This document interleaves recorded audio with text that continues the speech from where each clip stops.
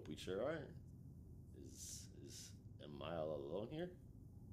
Oh, Yeah, I don't my hear bad. anything. I forgot I was muted.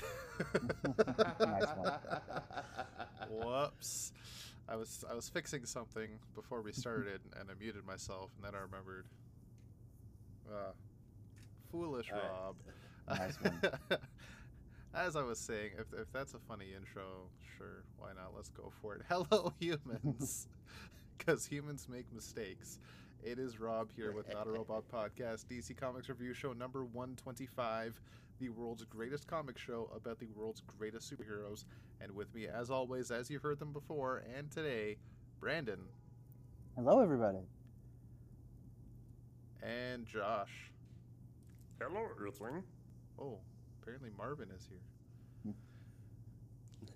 Uh, Yeah, Brandon, I think you are recording live on location from a Yes, patio. live from my palatial estate. No, there'll be a little bit of a background noise. I apologize. It's just because we're traveling right now. Well, we've already traveled, but we're not at home, or I'm not at home at least. I'm staying in a hotel with my family while we visit my brother.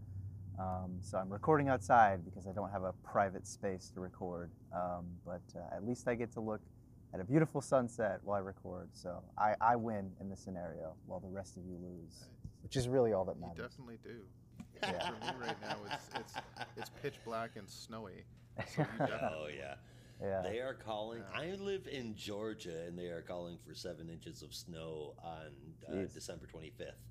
Oh, that's terrible. Lovely. That's I'm gonna- horrifying. I'm going to send a picture over to you, Rob, and make you feel incredibly jealous. We've had 20 centimeters over the past night, which I think is, if my conversions are correct, is roughly 5 to 7 inches. Mhm. That's a Jeez, lot. yeah, That, that is terrible. yeah. It's just too really not much. that much. Yeah, It's too much. that's still too much. Does it last That- on the ground honestly, longer than around 1 here- hour? Yeah. So around here, in terms of all of Canada, the weather's pretty tame. At least, especially for Ontario or Southern Ontario, it's pretty tame compared to the rest of Mhm. Canada when it comes to cold temperatures. But Yeah. this, what I have right now, is actually nothing. Yeah. The storm we had last year that I got stuck in for 5 hours outside Oof. gave us like 2 feet, Yeesh. maybe I remember more. those days. Yeah. Snow Yeah. drifts. Lake That was effect. fun.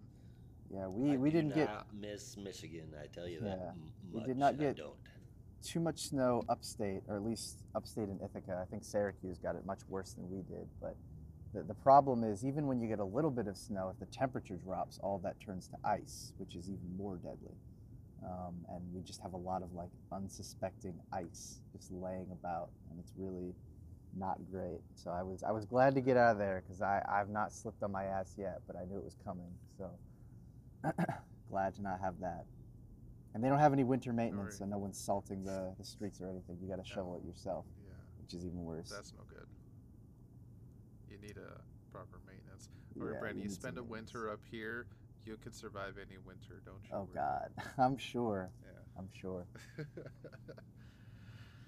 All right, so before we get into even more, I guess I'll get the intro stuff out of the way. So if you ever want to get in touch with us, you can send us an email to comics@notarobotpodcasts.com, and you can get us on Twitter at notarobotcomics and Instagram at narcomicbooks.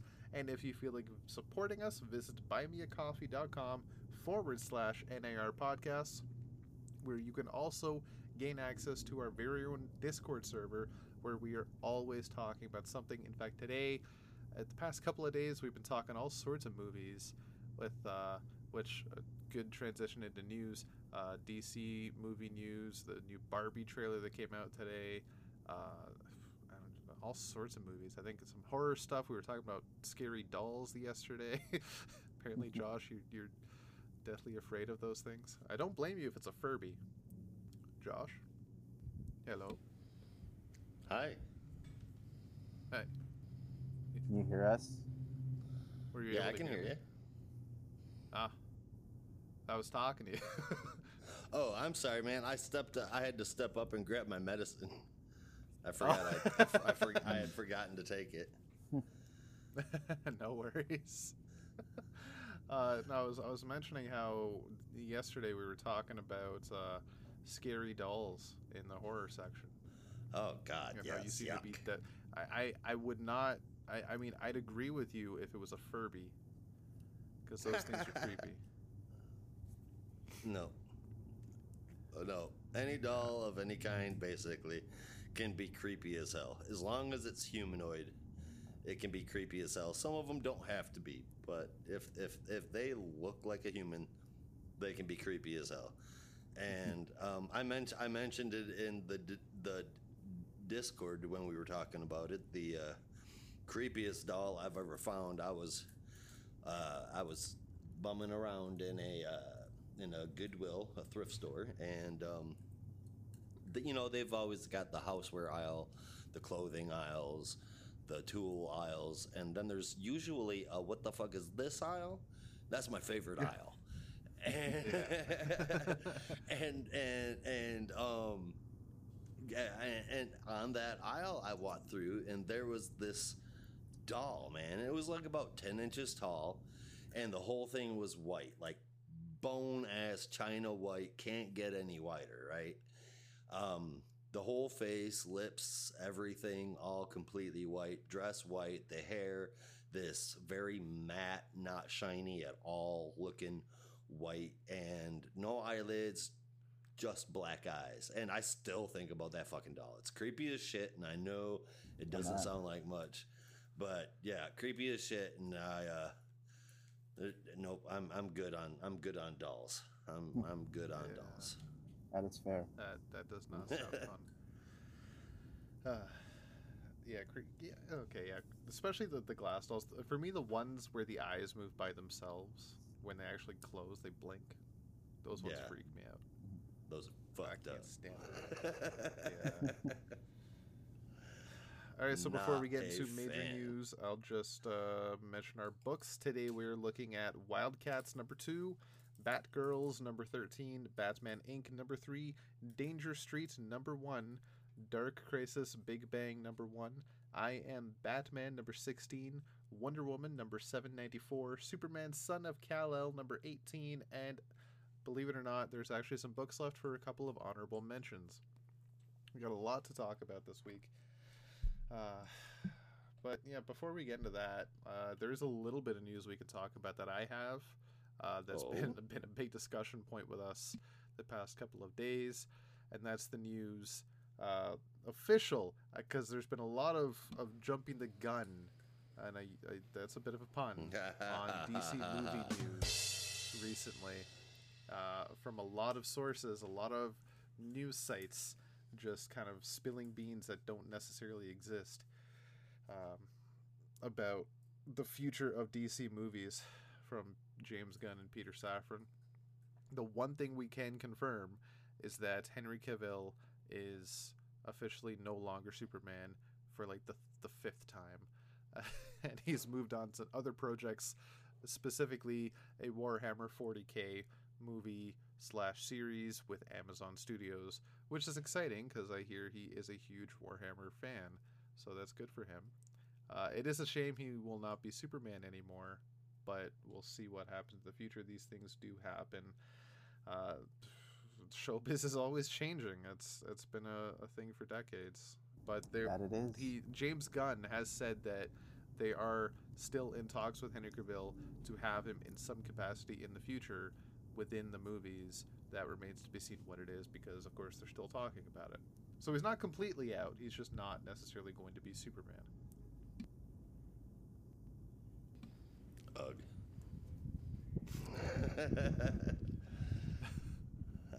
You know. I mean, I did see one article that said that the Matt Reeves Batman will remain separate and won't be a part of the new universe building going forward. But that was just one article. All of that being up in the air has my... It's like, ooh, I really don't want that. Yeah. I do not want Batman in a Justice League. No, I think that and Joker are going to be its own things, their own things rather. I think Gunn and Safran, they're trying to just start fresh.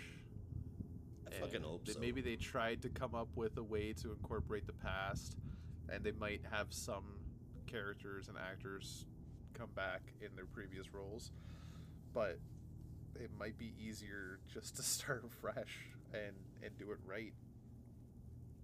Take your time, get the right stuff going. Don't have as long as it's done right, I'm cool with it. And sprinkled around.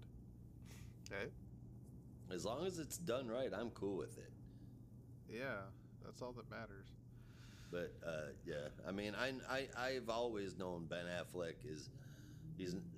I'll never see him in the Batman suit again after Flash.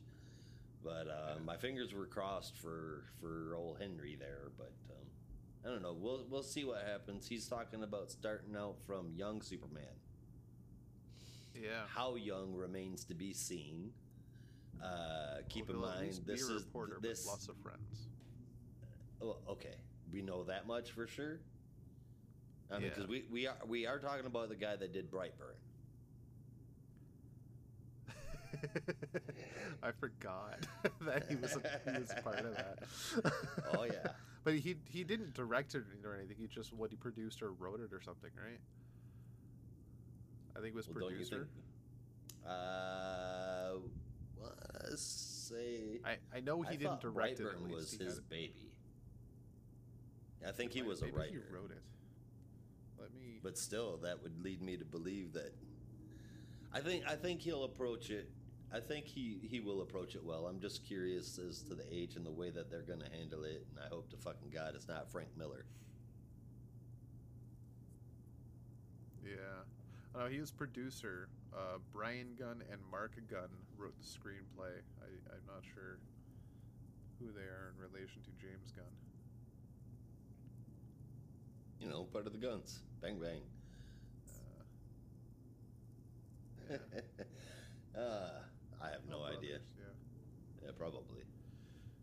I would assume so. So he was definitely attached to that in a familial sense. So, yeah, that's been it in the movie world recently, I believe.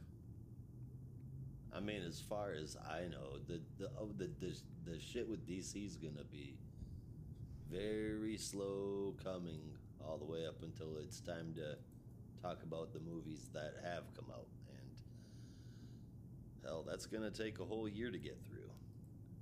Yeah. As long as they follow a simple rule, don't try to catch up to Marvel. There's no need, there's no way to catch up at this point. You don't need to do that. Just let them do their thing, and then you do your thing. It's not a competition. This is one thing I find hilarious when it comes to the modern fan, when it comes to the movie business now, that us comic fans, we got through our whole Marvel versus DC nonsense in the 90s. And since then, we've kind of just accepted that both exist and everybody's happy. But now that the movies have come out and that competition is in, the modern fan is at that again. It's all Marvel versus DC, and the comic fans are just like, God, catch up. Nobody cares anymore. We've been through this. Get over it. Please. Yeah. Yeah, I don't know. What do you guys got though? Any interesting stuff going on? That you've Not heard, a whole lot in man. your lives. Not too much. I really just wanted to pimp one thing out, and this is this is a comic that I have been eagerly anticipating and was very excited to finally get a chance to read earlier this week, and that is Batman Spawn. No, absolutely not. But I'm sure we'll get to that. But no, this is a new book from Boom Studios, who have slowly worked their way to becoming one of my favorite comic publishers at the moment right now, and that is a book called A Vicious Circle from Mattson Tomlin, who we know from the Batman Imposter miniseries earlier this year, and a fan favorite of the show, and a recent discovery of Josh's, Mr. Lee Bermejo, I actually had the opportunity Mm-hmm. to meet at Mm-hmm. Fan Expo Boston, but I kind of forgotten about that. It was so long ago. But it's a phenomenal book. I read it on Tuesday, and I was just blown away. I mean, I'd seen the previews. Everyone had seen the previews, and it looked really excellent. Had a great high concept story and all of that. But actually getting the chance to sit down and read it was something else. So Nice. I'm like shouting it from the highest mountains, like everyone, please read this book. It's so great. I admit the the price is a little high. It's just because it's an oversized book. It's got the size of the DC Black Label books, if you're familiar with those, where it has the oversized art format, but Mhm. it's just absolutely worth the price of admission, and really just a phenomenal read. And I believe it's only 3 issues, so it's not too serious of a commitment, but definitely worth your time if you're looking for something good to read in this holiday season. So I highly recommend it. I'm going to continue recommending it as subsequent issues come out. But yeah, no, very pleased with that one. Wanted to pimp that out a little bit. Can't Right go on. wrong I'm with not getting that. paid for this, by the way. I would gladly take a check from Boom, but I don't know if they Of do course. promotions. Yeah, And they're just like, boom, here's some money. yeah, please. Oh, that'd be I'll take the lovely, check. wouldn't You it? don't even have to pay me in money. You can just pay me in free comps. I don't know, but Oh, even better. I mean, I think they do that if you're just reviewing them as well. yeah, Is it I would really I would being take paid that if as they're well. giving it to you for the work? Yeah.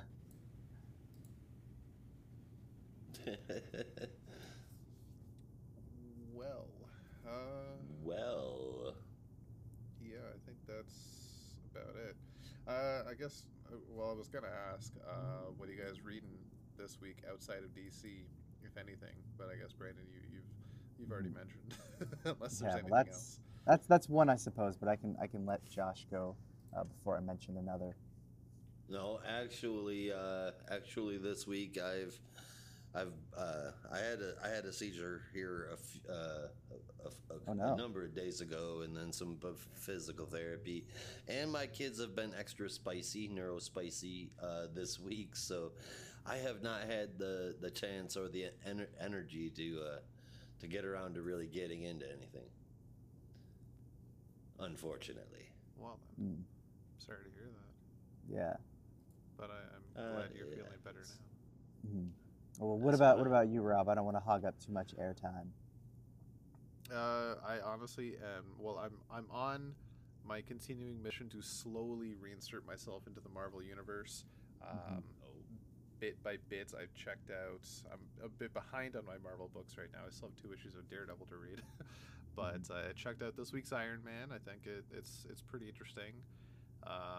Fantastic Four from Ryan North, I believe, has been really good. Dark Web with Spider-Man X-Men crossover has been interesting so far. Uh, yeah, it's the first time I've enjoyed Spider-Man in like 10 years. Interesting. I haven't Well, we'll have really to talk enjoyed about that. Spider-Man since before Yeah. Dan Slott. Mm. Yeah, we'll have to talk about that further because this latest run of Spider-Man has been quite controversial. Um, Oh, really? but yeah, no, just in a lot of different things. But that's certainly a discussion for another Okay. day. Um, Yeah, I definitely but want to hear about that because I haven't heard anything about Spider-Man at all about this oh run. yeah, But like, yeah, no, it's I'm become quite curious. notorious in some circles. But no, Interesting. I mean, as for me, Notorious. aside from a vicious circle, Uh, it's been a very good week for indie comics. I would say I would almost say maybe it's time to write a post about it, but I'm not sure. You didn't hear that from me. Oh, Nonetheless, there's some really great stuff. I'm still enjoying the crap out of Dark Ride, which is the new series from our fan favorite writer Joshua Williamson and Andre Bresson. It's been a lot of fun, and the third issue came out this week, and I would say if you're a theme park fan or even a horror fan, there's a lot here to keep you satisfied. I am neither, kind of, so I don't know why I'm enjoying it so much, but it's been pretty good. And then, as always, and Isaiah, if you're listening, I hope you have a big smile on your face. But the Ice Cream Man feels like it's been a while since we've had the last issue, but the most recent one came out and is phenomenal as usual. I have not And got then, to it yet. It's that great. yeah, It is Awesome. just absolutely incredible. Yes, yes, And yes. yeah, it's funny because Ice Cream Man also came out this week, but another book from the same team came out this week, which apparently is a reprint of an older series. It's called Art Brut, which is a reprint of um, Maxwell Prince and Martin Morazzo's book, The Electric Sublime, at IDW, which I'd never heard of, but I guess they just decided to reissue the series because why not? But I had the chance to read the first issue, and it's really good, just very creative. I want to do something on W. Maxwell Prince. There's something about him that I can't quite pin down, but I wanna write something about him. And then Friday, which is the Ed Brubaker and Marcos Martin book um, from Panel Syndicate, but they sort of syndicate it in trades through Image, also came out. The second volume of Friday. I haven't finished it yet. I'm about halfway through because I kind of got busy and wasn't able to keep up with the digital versions. But Friday is always a delight, and it's very. I don't know how to describe it other than just if you read it, you'll know. It's for anyone who ever read like those kid detective books when they were younger, like Harriet the Spy or Nate the Great or stuff like that. It's reminiscent of that, but Nate the it's got Great. like a yeah, it's almost got like a postmodern approach. Again, I don't have the right words for it, but if you read it, you'll sort of maybe get a better understanding. Um, but yeah, no, lots of great books outside of the usual superhero circuit this week that are really worth your time and worth checking out. Right on. And when was it? It was last week, I think. Do a Power Bomb ended. Yes, that was Right. Yeah. yeah, I believe last week issue 7 came out. That was also a Right. really What a strong ending. ride that was. Josh, did you ever get a chance to check that out? Do a power bomb. Yeah. Actually, that's what I was going to start reading, and solely because of the way that you guys were describing how um, emotional it was at the end. Yeah, no, it's Oh it's man. really great. Definitely one Yeah. of my favorite books of the year. Definitely. I agree on that. Well, I guess I'm gonna have to check it out now. Mhm. Definitely. And dear listener, if you also have not checked it out, definitely check that out. Yes, Do a yeah, Power do a Bomb power was bomb. phenomenal. Yes, Daniel Warren Johnson doing pretty much everything save for the colors, which I believe are Mike Spicer, his usual collaborator. Just incredible. Yeah. And I would say, as someone who knows next to nothing about wrestling, you don't have to know about wrestling to enjoy it. I hear it helps, but I know virtually nothing, and I still had a great time reading the story. And as someone that does know about wrestling, it is also still really good to Mhm. see the almost meta discussion about wrestling that goes on in it. It's fantastic. Mhm. Yeah, I almost wish I could learn more about wrestling, or maybe I should, so I could see if I could pick up on some of the meta commentary about wrestling. Tune in on I mean, Fox, where if Raw if you have a is free war. afternoon one day, we can go through it. Yeah, I think well, the it's three funny of us. because Josh yeah, knows a they lot of it too. yeah, I have a friend I went to C2E2 with earlier this year, who I like discovered was a huge wrestling fan. Like he was in the closet about it, and I was like, when was this a part of your life? Because I've known him since high school, and he was like, Right. since like my third year of high school. I was like, why did you ever say anything? Like he was I guess had been very cagey about it, mostly because. I guess none of Yeah. us really knew anything KG. about it, expressed any. Yeah, ha, see what I did there. Was it Um, Steel KG? yeah, so I was like shocked, and it came out because we met Daniel Warren Johnson, at his booth in Artist Alley, and he was like, oh wow, I didn't know he did like fan art of some Mexican wrestler that I'd never heard of, and he starts like talking about like all these different things. I was like, where did this come from? So there might be something there because I trust his opinion. So if he likes it, then maybe there's something for me to enjoy as well. I grew up on this shit. I mean, I grew up with family members that just started me out as a young child watching Mhm. the old WWF. I've drifted in and out and in and out, more in over the course of my lifetime. And I was off for a while, but I just started watching it again actually, and basically it's not changed very much. The gimmicks are a little bit less, a little bit. There's much more female wrestling, which is cool because there's some incredible athletes. Oh yeah, they're really good. Sometimes it's pretty cheesy storylines, but I mean it's an all right time. Consider it like sitting back and watching a popcorn movie. Pretty Sure, much. yeah. That sounds good. But if you are getting into wrestling, there's three things if you want to get into the history of wrestling or specifically the WWF. There's three things you need to know, and Josh is going to get all of these. There is the Montreal Screwjob. Mhm. Oh, that's Bret the Hitman Hart. Right, yeah. You suck. That's Kurt Angle. And that time Undertaker threw Mankind off 50 feet of Hell in a Cell. Holy shit. Yeah. And by God is my witness, he is broken in half. Oh man, you know JBL just came They back. killed him. Oh, he's on AEW, isn't he? No, he's back with the WWE now.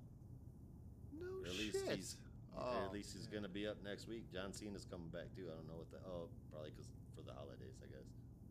Sweet. That'll be a good time to tune in. God, I miss. Yeah, JBL. No, not JBL. What did you say? Did you say JBL? Yeah. No, it's not JBL. That's Bradshaw. Alright. Oh my God. Now you said JBL, I can't think of his name. This It Jerry is King JBL, Lawler ain't it? and no, it's not JBL. JBL was his he was with Farouk in the APA back in the 90s and early 2000s. Oh yeah, this is the Bradshaw. cowboy guy. Yeah, JBL later on when he was a heel, his gimmick was a rich cowboy and he was an asshole. Oh well, that's who it is then. Well, no, that's not the guy that goes by God. Well, no, I wasn't saying that, but that's who's coming back to WWE. Oh, okay. No, I thought you were talking about. God, I can't think of his name now. Oh, You know who I'm talking about, though, He's right, got the Josh? big old fucking jowls and JJ. Yeah. He's got Oh, the hell, I barbecue can't remember. sauce. JR. Jim JR. Ross. Yeah, that's Good what old it is. JR. Thank goodness. Oh, that was going to bug me for the rest of the show. Yeah, Speaking and that's of the show. fourth thing you need to know is Jerry the King Lawler and Jim Ross are the best commentary duo to ever exist.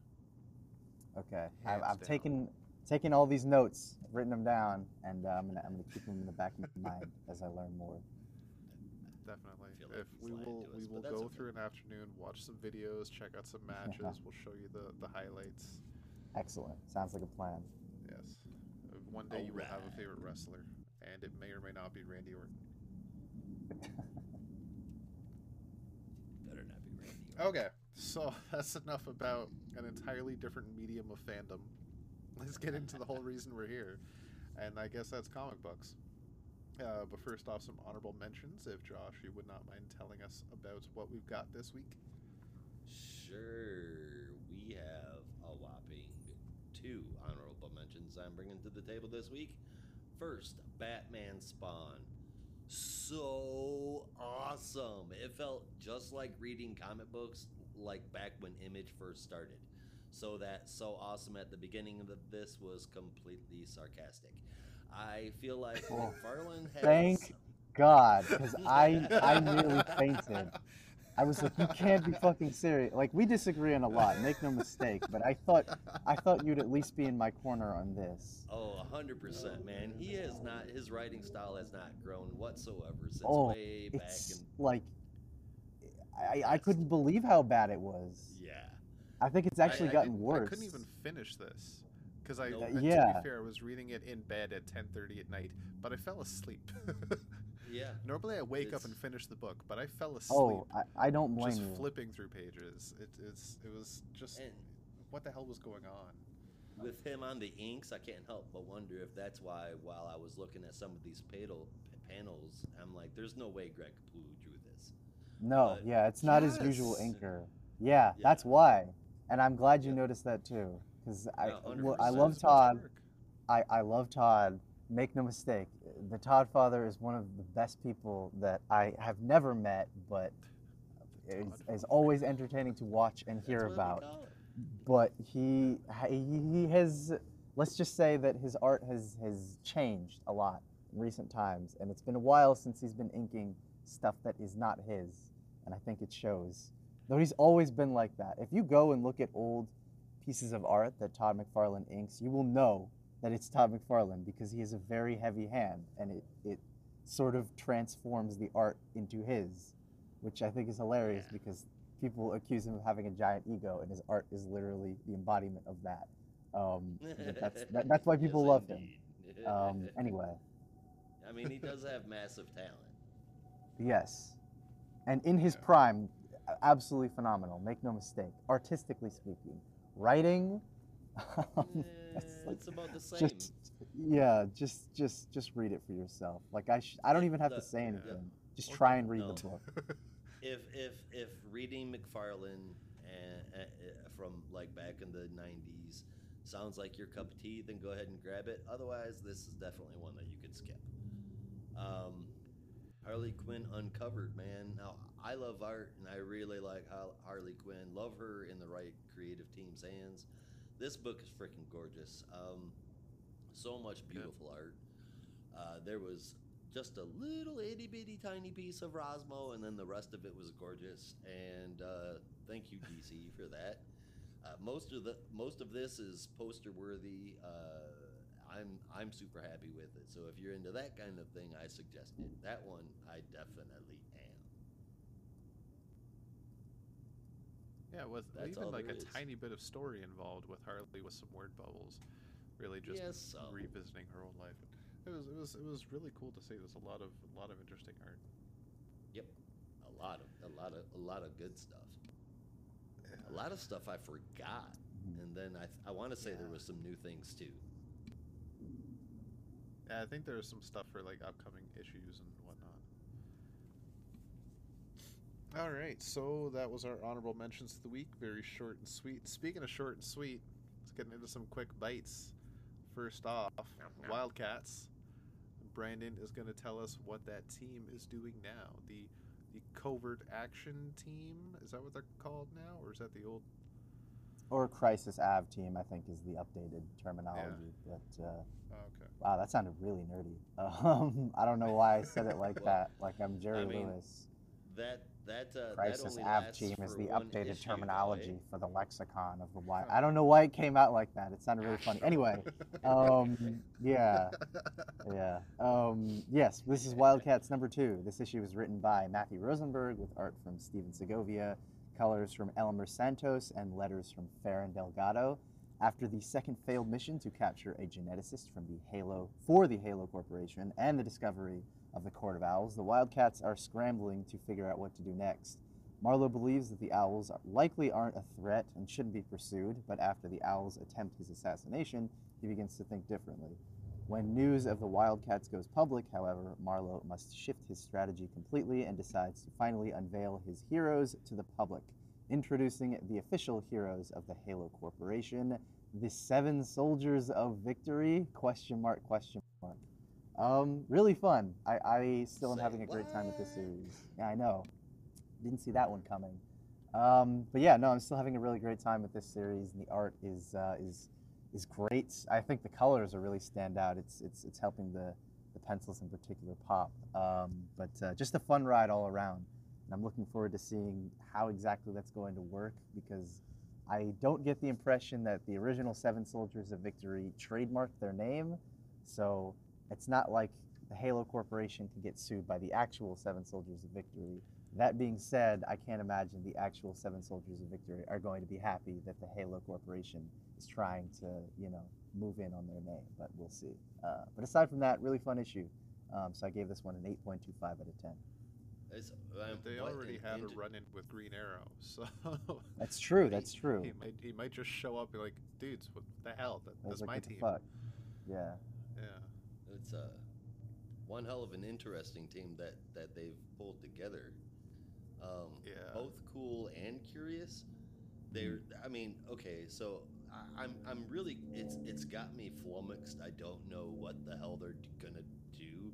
Dr. Ivo, Dr. Marvo, or Morrow, excuse me, Dr. Stagg, Dr. Stone, and Doctors Shelley and Shelley from Task Force Z, the Immortal Man's kids.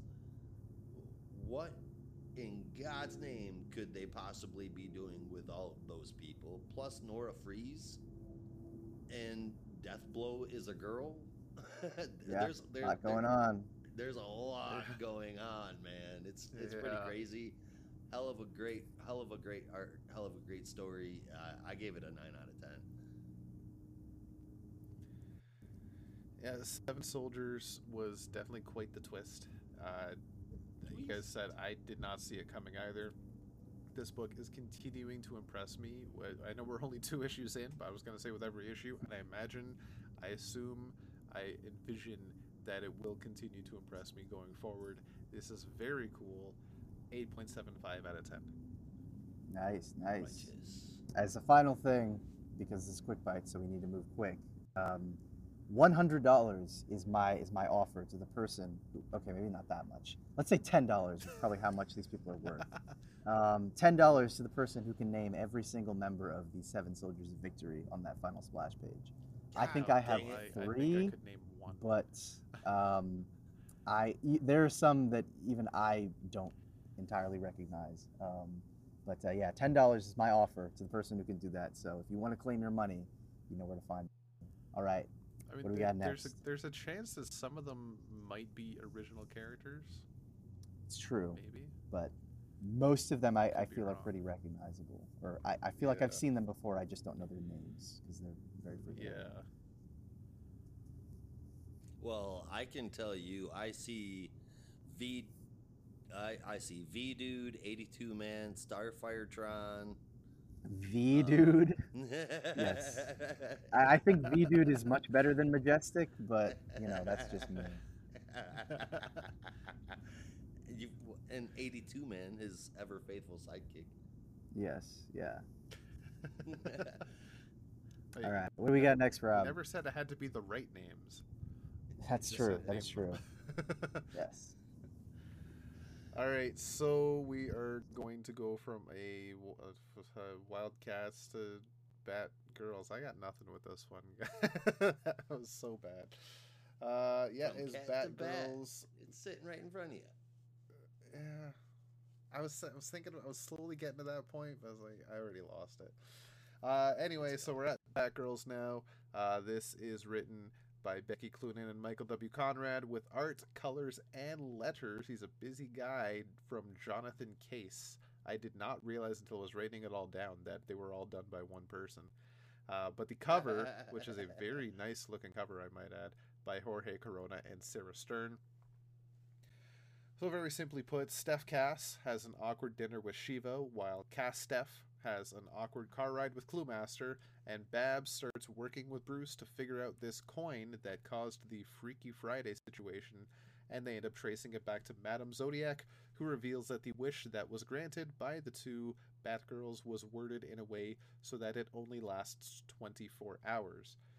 Those 24 hours just so happen to end, leaving Cass and Steph in front of their respective parents, seemingly unknowing what to do next. Except for Cass, who knows to go find Steph, because she's in a lot of danger.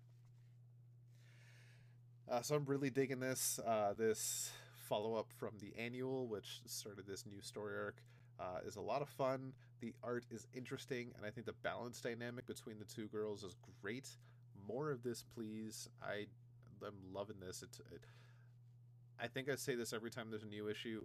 For me, it took a while to find its stride once they got past the fear state nonsense. But once they did that, found its stride, and it's exactly what I've been looking for. 8.75 out of 10. Yeah, no, this series definitely continues to be very fun, coming hot off the heels of a really stellar annual. Well, I mean, stellar, but lots of fun there as well. And I think, um, well, I hope that it's going to keep this energy. Might be more appropriate to say. Moving forward, I said it before. I'm not like overly thrilled about Steph doing yet another run in with Cluemaster and Cass doing yet another run in with Lady Shiva. I feel like they've kind of done that to death, but I can give it a pass here, given that they're in a new status quo and maybe they want to see how their relationships have changed given their new status. I don't know, but it's not something I'm really incredibly excited to see because I feel like everything has kind of been said in regards to that relationship. Let's just move forward. Yeah. But no, aside from that, lots of fun, like Rob was saying, and it feels like the book has definitely found its footing. Although there are some moments that are still a little kind of cringy, but I can move past those at least and just kind of focus in on the character moments that I really like. So yeah, this one got an 8.5 out of 10 for me. Oh yeah. For me, most of the art was okay. I felt like the dialogue, while they are decidedly getting better with the Batgirls, I don't know. I feel like the dialogue in and around Bruce seemed a little, I don't know, stiff, I guess.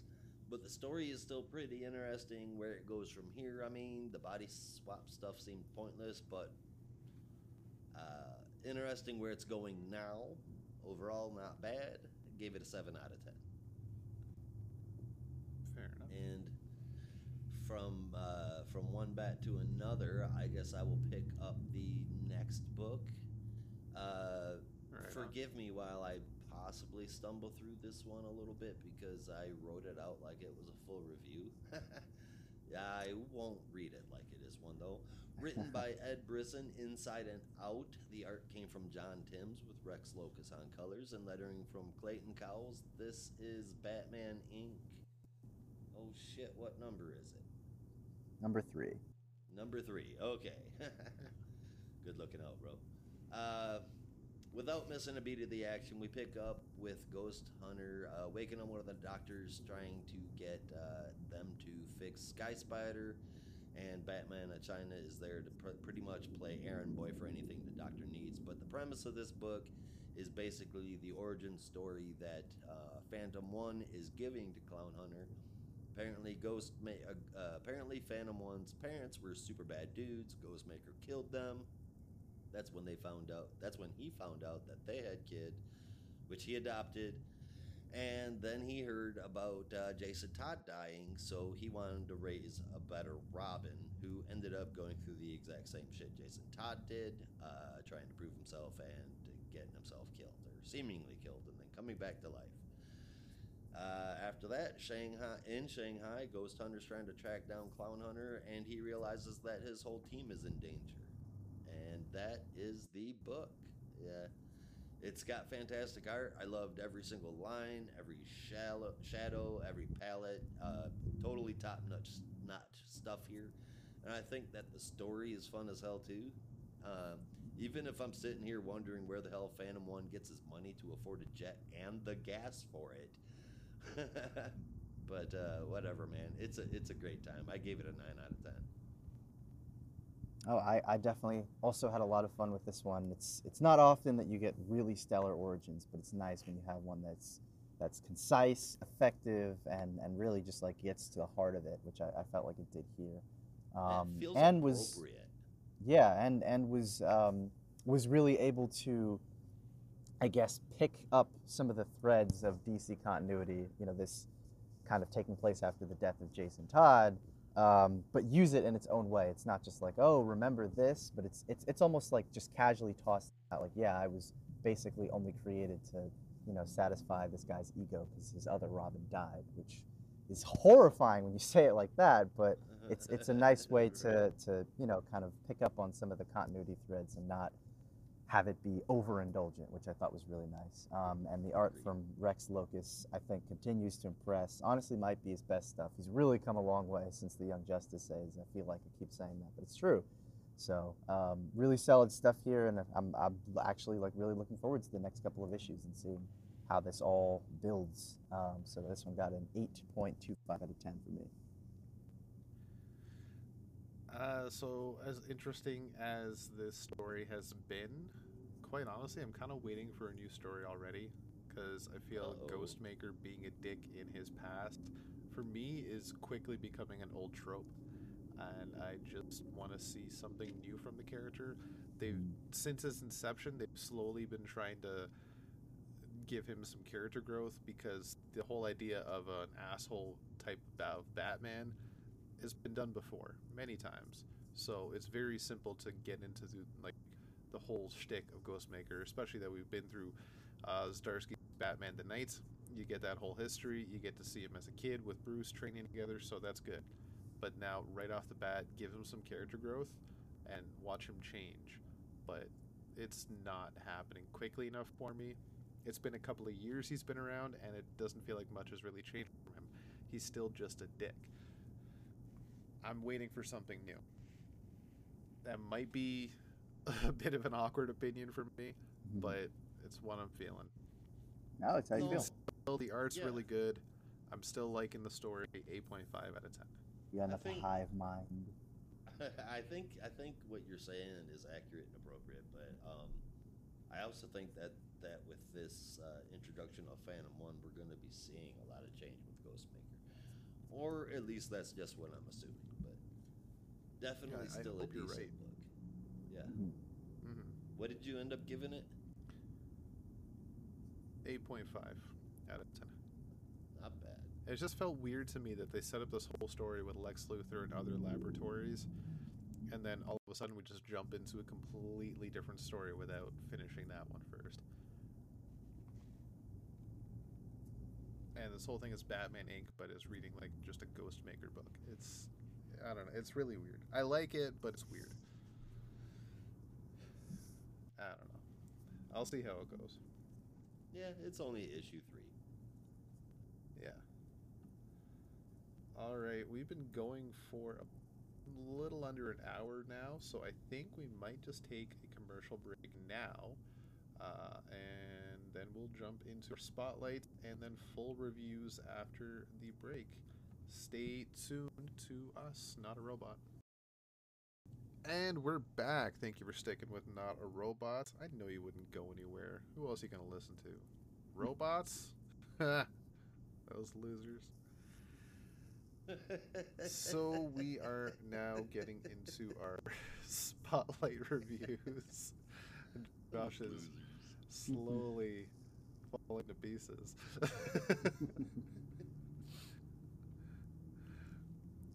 Yeah, those robots are such losers. Okay, so we are now getting into our spotlight reviews, starting off with a brand new #1, which tends to be the case with this series. But this is another big one from Tom King, and that is Danger Streets. Danger. I know I changed that. It should be Danger Zone. I thought that would hit. Trying to do an Archer reference. Swing and a miss. Didn't quite work in my mind. Yeah, that's fine. You miss 100% of the shots you don't take, right? Exactly. Michael Scott. Wayne Gretzky. Yeah. So as I said, this is written by Tom King with art from Jorge Fornes, colors from Dave Stewart, and letters from Clayton Cowles. So I'm going to kind of describe this in a bit of a different way because this book does tend to jump around a lot, like once every 1 or 2 pages, and there's a lot of players. So I'll just kind of go through their individual stories briefly. We start off with the 4 lads of Danger Street, the little kids riding an ATV through the streets and run into who they are calling Lady Cop, who is a police officer in town who seems to know the children very well, pulls them over for riding their ATV through the streets, even though they're just on the way to the nearby desert, I imagine, a very sandy area. And they're trying to get there as quickly as they can so they can just drive around. They do eventually end up there, and one of the boys ends up feeling a little nauseous and sick and ends up getting off, while the other three boys drive off and have some fun and go back to pick him up later.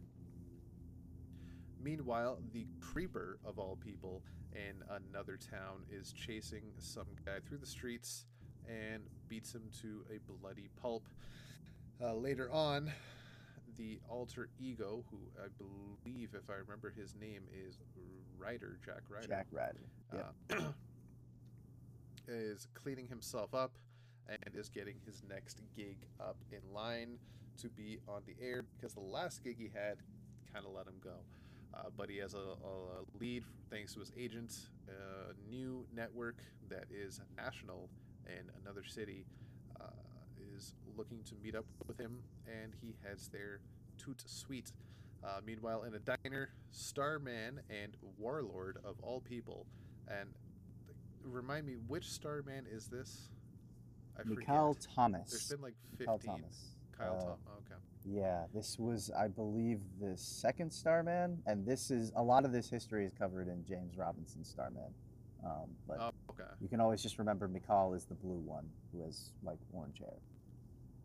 Yeah, this was the same Starman that was in the Justice League of America for a brief period, right? Before Yes, and that Flashpoint. would, that Yeah. would make sense because James Robinson wrote that book. Yeah, I was It's like thinking he's the that only too, one that yeah. cared about the character. Yeah, he didn't create him; he Yeah. just was the only one who cared, I guess. Fair enough. Hmm. Alright, so they are there together waiting for a person who is none other than Metamorpho, but Metamorpho is missing an arm. Was tasked with retrieving a mysterious object, and he has it, but not with him because it came out of a salt shaker. Mhm. And how are you going to carry that with you?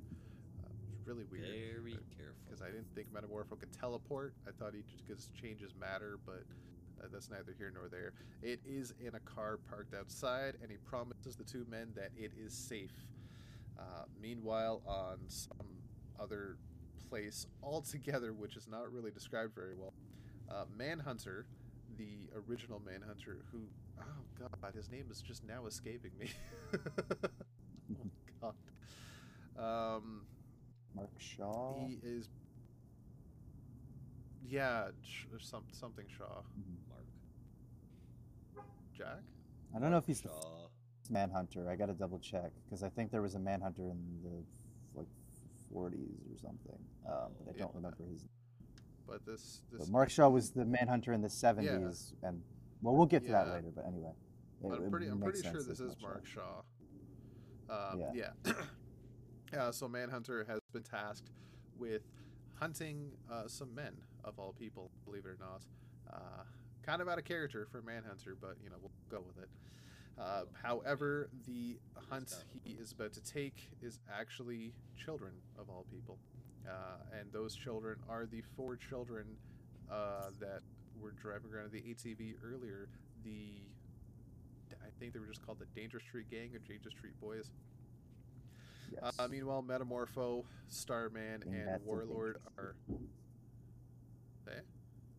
I said the Dingbats of Danger Street. Dingbats, thank you. So Metamorpho, Warlord, and Starman are driving a convertible through the desert, the same desert the 4 boys are in, to go to a very secluded area with their newly found object, which is in a bowling bag of all things. And this object is none other than the Helm of Fate. That is Dr. Fate's helmet, if that was not obvious enough. Meanwhile, Jack Ryder is doing his audition for the new network, and it seems to be going well. But he kind of gets a bit of a weird vibe at the end because they kind of just stop him abruptly. He leaves and is told he could be called later on once the people upstairs, the head honchos, get a chance to review his tape. Lady Cop is playing poker with another cop and has a bit of a weird vibe about some stuff going on. And the Helm of Fate is now in the desert, sitting on a rock because it keeps tipping over in the sand as the 3 men begin to perform a spell to summon none other than Darkseid. And that whole shtick is so they can imprison Darkseid in the Helm of Fate, and that means they will be invaded into the Justice League. big dreams, my friends. Big dreams indeed. Jack Ryder then gets a bit of a call to come back to the studio, but it's across town and he has 20 minutes to get there, so he transforms his creeper alter ego and heads there very quickly. The three men open the doorway to Darkseid, but instead somebody else comes out, and that somebody else instantly shatters Metamorpho, who had turned himself into glass, or no, diamond, to protect himself and try and stand up against this hulking beast, but this man shattered Diamond instantly. Starman gets in the way and tries to put the man down, but fails. So Warlord grabs a sword and stabs him through the back all the way through the chest, killing him instantly. Starman is just in shatters, just like Metamorpho, but he's more shattered the fact that Metamorpho was shattered. Meanwhile, the boy from the Dingbats of Danger Street has appeared, feeling a little bit better, but he's freaked out by all the unnecessary violence and asks if everything is okay, which Starman is freaked out by, fires a blast at him right through the chest, and the boy seems to be dead. Meanwhile, Jack Ryder is meeting with the mysterious head honchos of the corporation, and it turns out to be none other than the Dingbats of Danger Street, albeit a little bit older, who are now the Green Team, millionaires, teen millionaires, with, I believe, Vigilante in the background. If I'm right, I think that's Vigilante. I could not tell, actually. They don't name him. He kind of just sits there in the darkness. Yes. Minor correction. The Green Team are not actually the Danger Street kids. They are a separate organization. But again, we'll get into that later. Yeah, but I think I figured they were separate, but I think I do remember seeing in this issue somewhere the Green Team being mentioned. Yes, no, those kids are the Green Team. They're just they're the two groups of kids. Yeah, they're not the Dingbats grown up. It's all good. Yeah. There's a lot of history here, but we'll get into that later. But we gotta. Wait, are you so you're saying this first. Green Team is not the Dingbats of Danger Street, or no, just the original? No. Oh, because honestly, could have fooled me. They look just like them. Which was impressive to me. And that is where our players have been left off. Everybody's kind of freaking out. The other three boys have come back to find the friend and find him dead in the sand. So they call the lady cop. She's on the way, and the Helm of Fate, who has been telling the whole story in a very fairy tale-esque kind of way, claims to be continued, and we'll see what happens next. So it's a hell of a ride. So I've said in the past, for me, Tom King is hit or miss when it comes to his stories. Either it's an amazing piece of fiction, or it's just a very lengthy, wordy, nonsensical dribble, like Rorschach was. For me, though, this looks to be a Tom King hit. I think this is going to be a really good one. It may have jumped all over the place, which is something I don't like in my comic books, but I think that definitely helped the story this time instead of hurting it, because you get to see, when you have so many players on the field, and you got to give them all their time to shine, especially in what seems to be maybe different time periods, and you're building this big mystery, jumping around is necessary. And I think it was really well done. There's a varied and storied collection of cast members here, making this also a fun book. I cannot wait to see what's in store here. This mystery is intense. It's so intense, I don't even know what the mystery is yet, but there's definitely a mystery. I think it all revolves around the Helm of Fate, but why? Honestly, 9 out of 10. I really dug this issue. It was really good.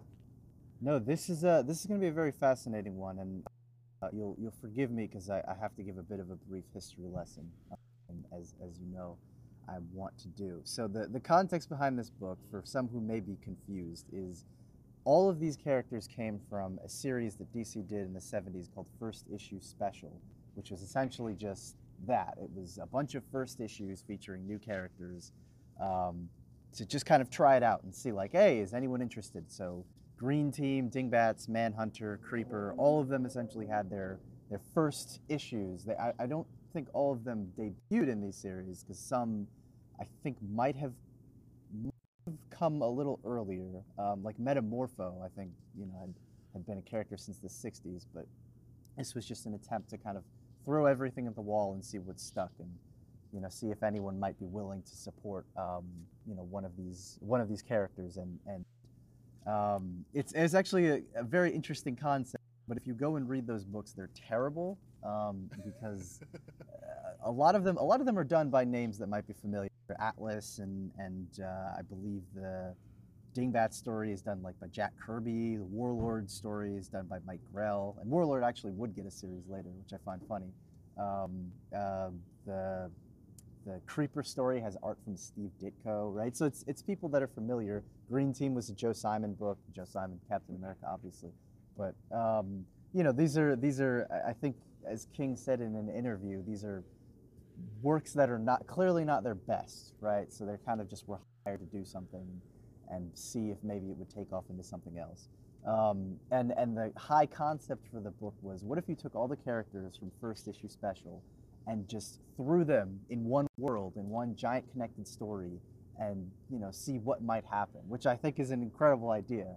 And it's what King sells at, is taking these minor forgotten characters and trying something new with them. And with a team like the Dingbats or the Green Team, or even someone like Lady Cop or Atlas, who maybe have 3 or 4 appearances total in their entire catalog, it's the perfect time to try and give them a little bit of a reinvention. So already the high concept is something that's great. But I think what's really going to sell this series is the mystery at the core of it, which is connected to the New Gods and all the Fourth World stuff, which is great because the 13th issue in the first issue special before it was canceled was the return of the New Gods, because after Kirby had left DC, the characters were just kind of sitting there until this series came along and brought them back proper, and then they were forgotten again. But there's a whole other history to that as well.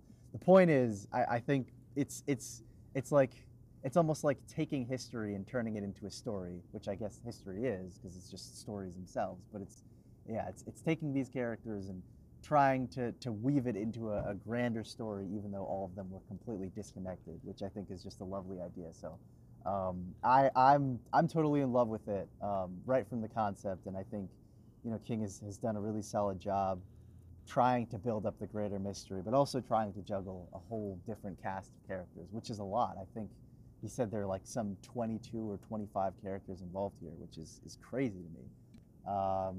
But it's ambitious, and there's no telling whether or not it will entirely land. But I'm hopeful for this one, and I hope it does something really special with a bunch of characters that otherwise would have been completely forgotten. Maybe not the Dingbats, because I think some people have shown an affinity for them because they're Kirby characters, and people love Kirby characters, especially the kid gangs that he would do. But my hope is that it lands fairly well and tells a good grand story. So this one also got a 9 out of 10 for me. I think really the high concept was just the thing that sold me right from the beginning. Right on.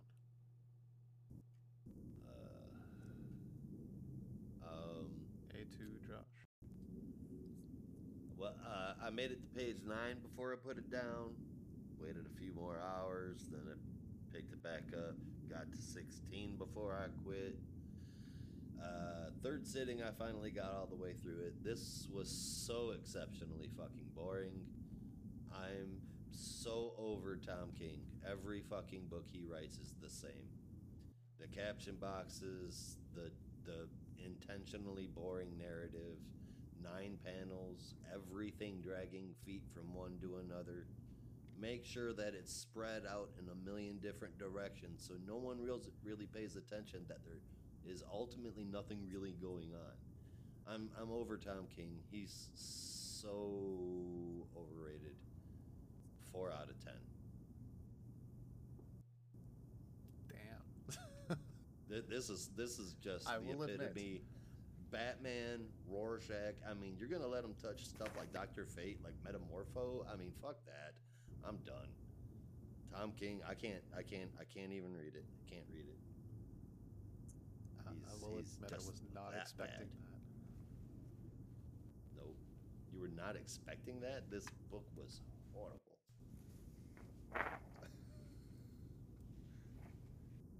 Well then, you heard it here, folks. Different strokes for different folks, or whatever the saying goes. I don't know. Yeah. All right. So that will take us next to Dark Crisis Big Bang #1. We saw a lot of characters in one issue. Danger Street, we're going to see a lot of characters in this book too. Brandon is going to fill us in on the new map of the DC universe going forward.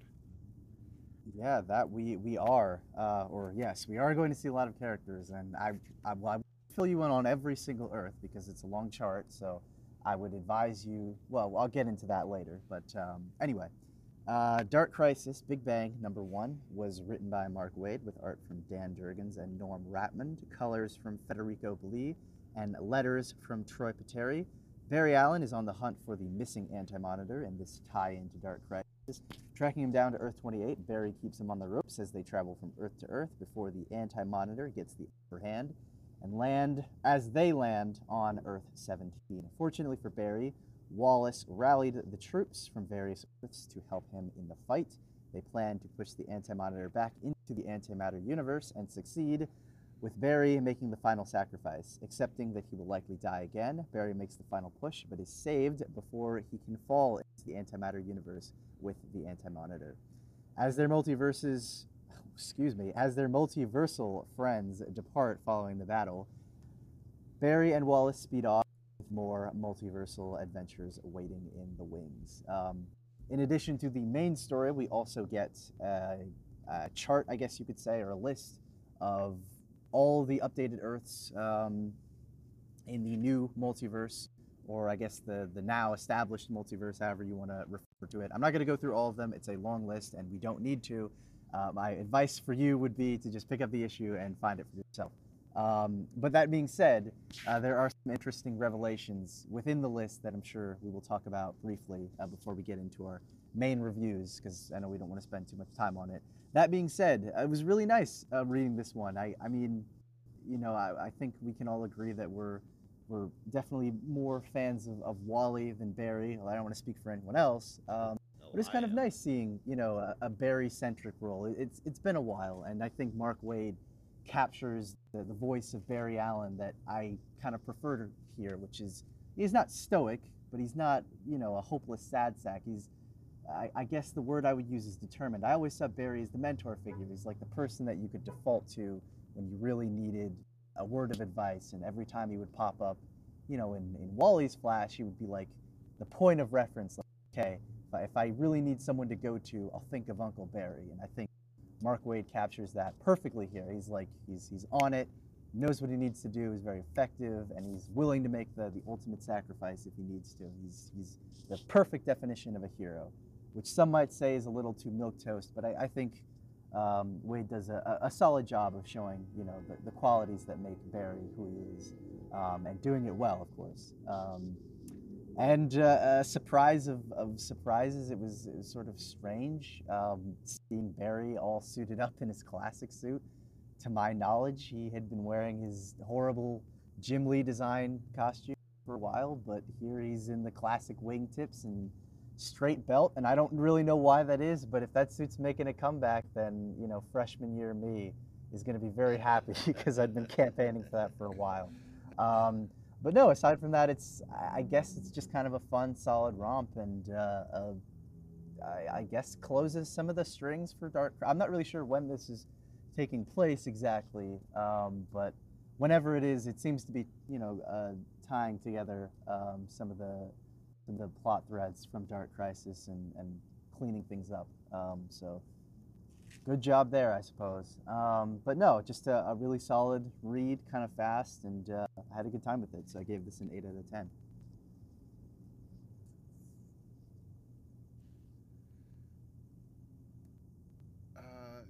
honestly a very simple story, but very cool to see. I'm excited about all the worlds to explore, including that one world. I think it was the second to last one on the list. Are we thinking Amalgam will make a return? I think probably not, I, it but that was would be the very cool. clever wink and nod towards it, yes, but whether or not it will actually Yeah. return is entirely up to politics way above our control. So Yeah. Yeah, There's unfortunately. a lot of money involved in that shit. Now. Yeah. I mean, one day, who knows? It could happen. possibly.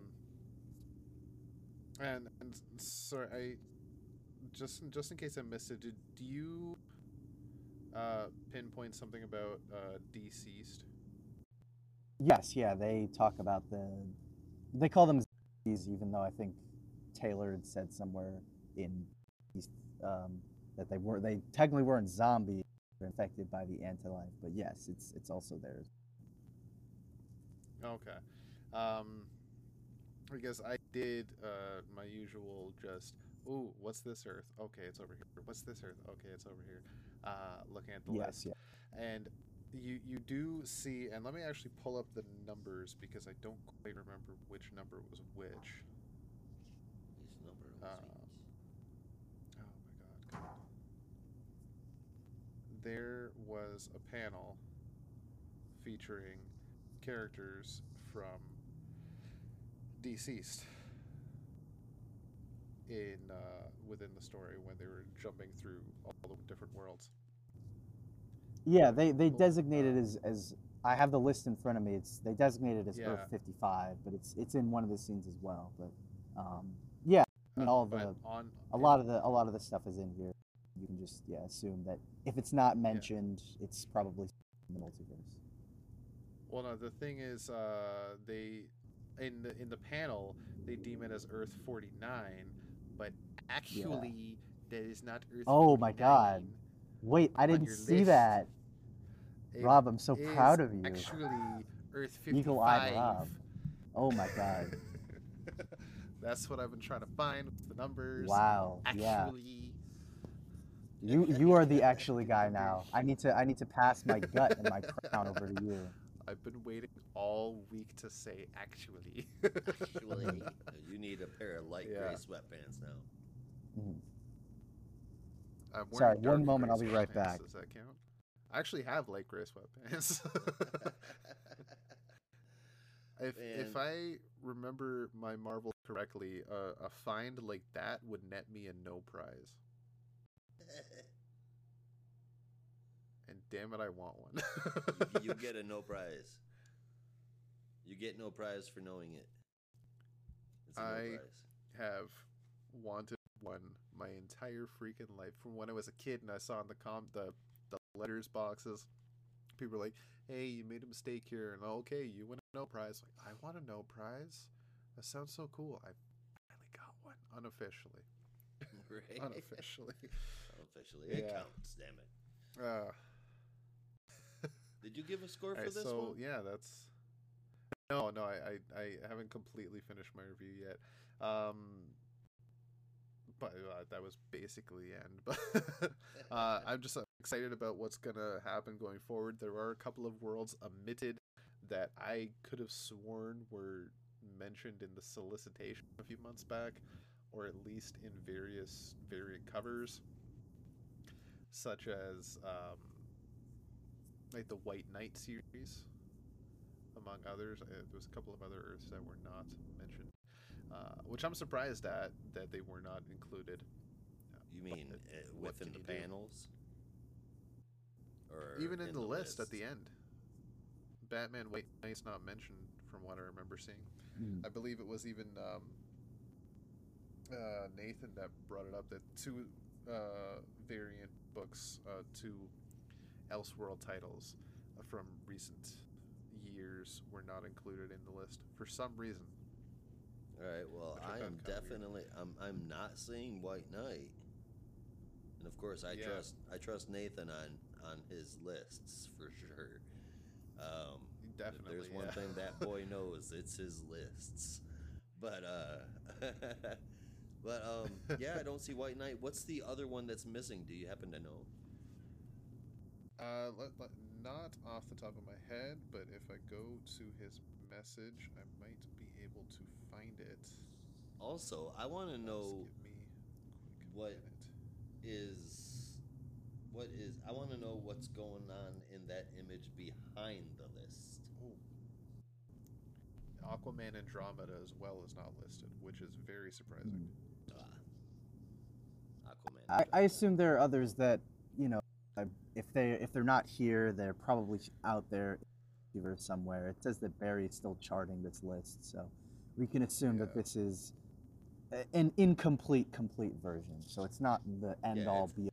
It's yeah, it's like what he's cataloged so far. But the impression I got is a lot of the Elseworld style books that we have now that have been out are a part of this new multiverse, which sounds about right. So anything from like Batman the Knight to Andromeda to Rogues to whatever, like they're all somewhere out. Looked like he managed to get to go in order for quite a while, and then it starts bouncing around. So, yeah, I think I'm with Brandon on that one. This one is an incomplete list, but again, I am really curious about that image behind the list. Yeah, that is the map of the multiverse from Multiversity, yeah. From Grant Morrison, which now realistically is an outdated map because there's a lot more than 52 Earths. Well, right. I'm just wondering if that is perhaps an updated image in any way underneath there. No, it's pretty much the same. From what I can tell, anyway, it doesn't look like it. Because there's still a couple of Earths there that have question marks, which were not explored. Fair enough. But as far as the book goes, the art's pretty damn good. A couple of little issues. Overall, it's just great. Seeing the different worlds we all know exist out there was pretty cool. An unusual Justice League from all over these multiple Earths that Wallace gets for backup against the Animonitor. It was pretty cool, especially the Earth 32 ones. I think those are cool. And am I crazy, or did I just forget that lightning bolt that's in Wallace's hair? Is that new, or has that always been there? No. I think that was around at least since his time on Teen Titans. Rebirth. Yeah. Wow, how have I never noticed it before? Anyway, they got me right up and they got me with that whole Barry thing. I thought, well, that's what they're going to do with them. But finally, the incomplete notes yet detailed Brandon style from Barry. It's got me both excited and worried. There's some really, really cool ones on here. There's some not great ones. I happen to see Earth 3 is still on there. But all in all, I did not hate it. It was a very quick, nice one-shot read of a story to get the multiverse notes, to get to the multiverse notes, I mean. I'm okay with it. It was a fun read. Nothing really wrong with it. Probably the best Dark Crisis tie-in that I've read yet. Out of all of them, for sure. Yeah. And I gave it an 8 out of 10. In case I didn't give a score, 8.5 out of 10 for me. I can agree. It was definitely a fun read. I'm kind of apprehensive to call it an actual Dark Crisis tie-in because there wasn't really. It's more like Dark Crisis Aftermath. Yeah, that's all there is for that one. Yeah, but next week it's the last issue of Dark Crisis. Yep. Me? Can you hear me? Yeah. Can you hear me? Can anybody hear me? Yeah. Brandon? I can hear you. Can you hear either of us? Type into you in hello? Discord. I'm here. Brandon?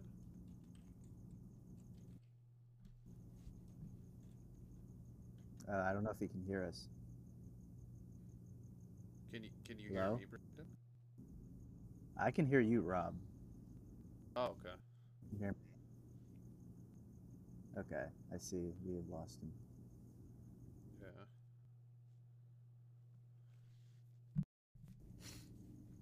Hello, No. Joshua. What the shit? That's not good. Oh, okay. There we are. Oh, you're back. Good. Ah, jeez.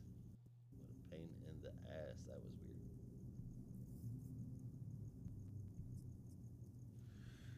Well, yeah, that was weird. Um, Dang. okay, where were we?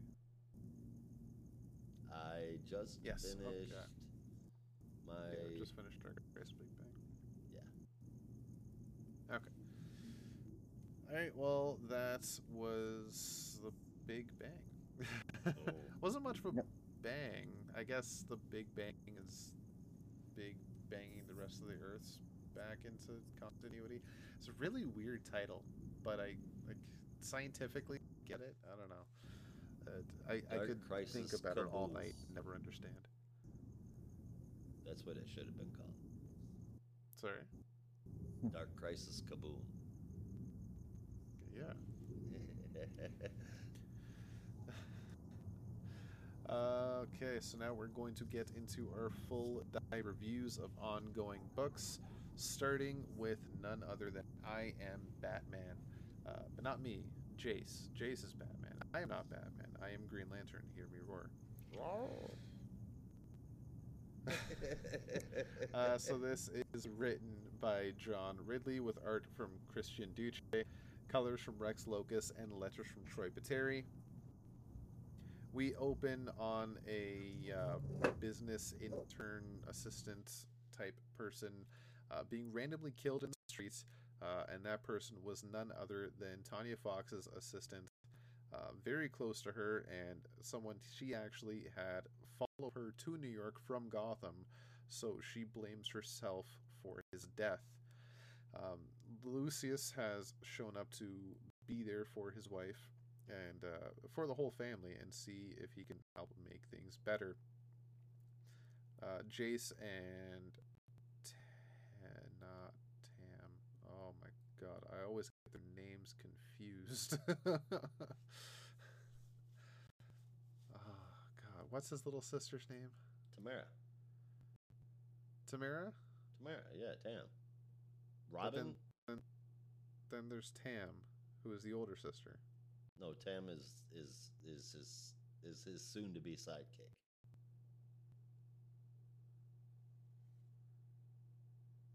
I don't know. Okay, that's I'm getting confused with these two. I gotta brush up on my Fox family history, man. Okay, so Tam and Jace are talking on the balcony, where they kind of reveal that they know each other's secret identities and know that the others, that each other have been uh, going out in costume and fighting crime. Uh, Neither of them, Tiff, yeah, okay. Um, so yeah, the neither are particularly happy that the other one is going out in costume and fighting crime and hiding it from the family, but apparently that is something the Fox family excels at. Meanwhile, at a local, I'm assuming a small business company or small tech firm, whatever. Um, there's been a meeting called unexpectedly in the evening, but a gunman comes in and starts mowing down people in the office, leaving this young blonde woman crying to her mother on the phone, thinking she's about to die, but the gun runs out of ammo, so the gunman runs away. Jace, in Batman gear, takes him out very quickly, and before he is captured, ends up shooting himself in the head with the words, "They will pay." Later on, the cops arrive, take the body away, and treat the wounded as they can. But there is not much to go on when it comes to this gunman, as the detectives and Batman are talking after the lone gunman is just a very toxic person with lots of toxic social board history, talking about hating the government, the world's against me, and that usual bag, leading to an eventual suicide. Something unfortunately held up in real world situations. Meanwhile, Lucius and Tanya are talking over, again, stuff going on in their family, and more secrets and lies that are still being kept from the rest of the family that they need to get ahead of now and maybe reveal to the family, but more on that later. Over in Astoria in Queens, a woman is walking her dog but is kidnapped by a windowless van, leaving her dog to just chase after the van after her owner and try and get her back, but fails because the van's just a little bit faster. Vol is met up with Jace in the New York Batcave, I guess that's what they're calling it, to talk about all the crime going on, and Vol has found some mysterious connections between all the crimes being committed recently that Batman has been investigating, and they all are connected to the Fox family. Might just be a coincidence, supposed to be but, calling it you the know. Helix, by the way. It's The not supposed to be Oh, the okay. Batcave. It's Oh, supposed to yep. be the Helix. No, I did forget they were calling it the Helix. That's right. All right, so this woman is then seen in a very run-down room. It looks like a house that is pretty much abandoned. The kidnappers are not willing to kill her yet, but she does say, "You're doing this because of him, aren't you?" And the man says, "Yeah, because somebody's got to pay." Who is that, you ask, Josh? Well, we will find out soon. Later on, Hadia and Jace are talking on some stone steps where Jace is basically just opens up completely, confesses his love for her, but she's just not ready for that at the time because she's really busy. She's got a lot of stuff going on, and so does he. It's not the right time.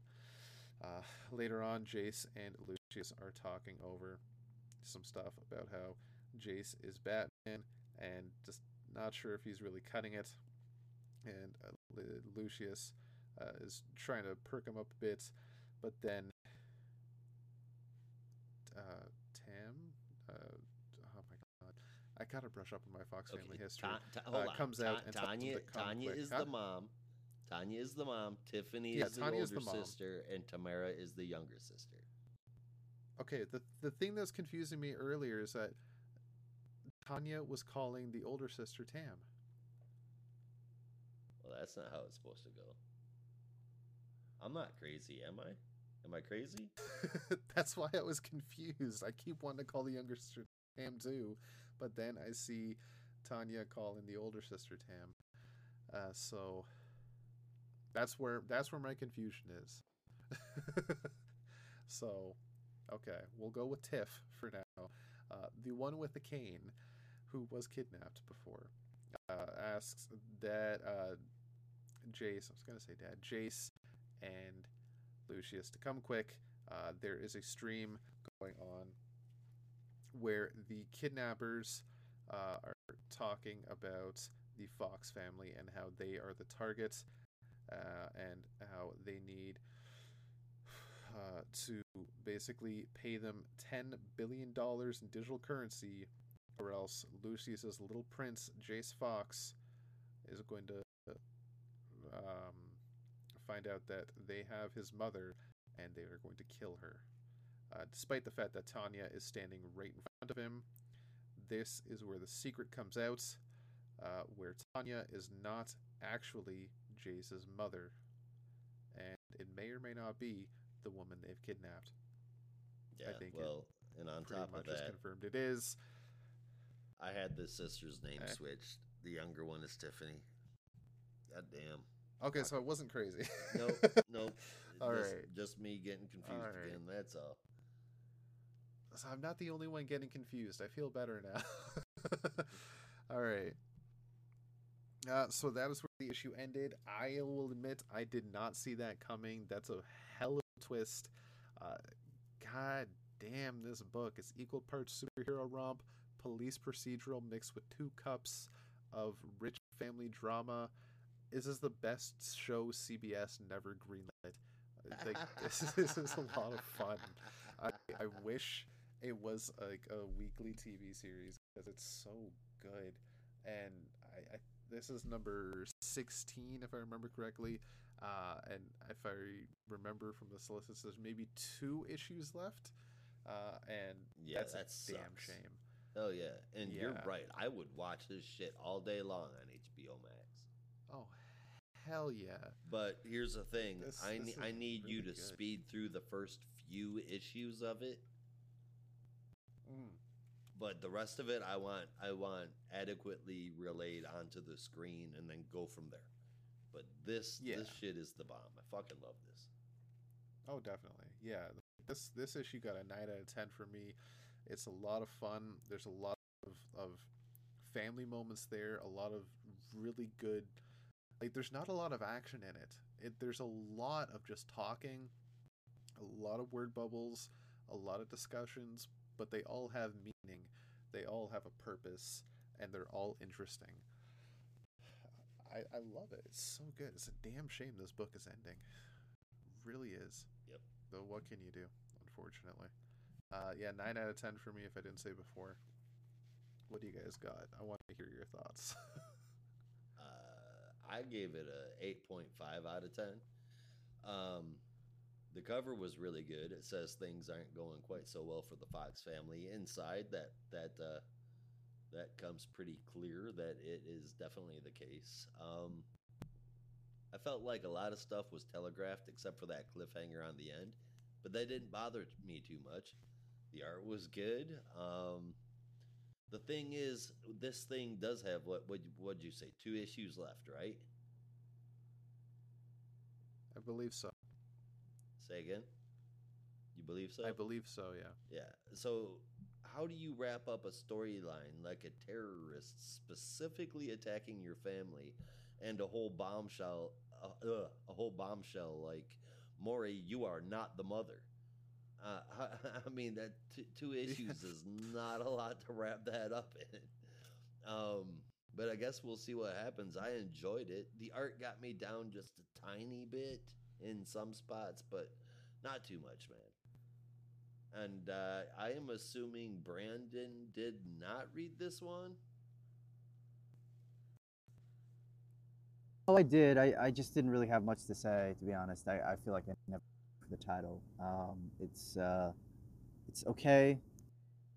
It's one that has captured my interest rarely. There have been a couple issues that I thought were better than others, but more often than not, I just find I'm really bored. So, yeah, honestly, I mean, I'm sad to hear that you guys will be upset that it will end at 18, but I'm not really gonna miss it if I'm being honest. So, I've just been very bored with the run so far. The reason I'm reading it is for this show. Otherwise, I would not be reading it. Oh, fair enough. I like the story and I like the character, and I just can't help but wonder what the hell's going to happen to Jace Fox, Batman, after this book ends. Yeah. Bummer. But in any case, I guess we will move on and we shall forever wonder. And wonder indeed we shall. So, speaking of wonder, we are going to be looking at Wonder Woman. And Josh is going to give us all the wonderment there. Indeed, written by Michael W. Conrad and Becky Cloonan, pencils and inks from Manuela Lupacino and Wade Von Grawbadger, respectively.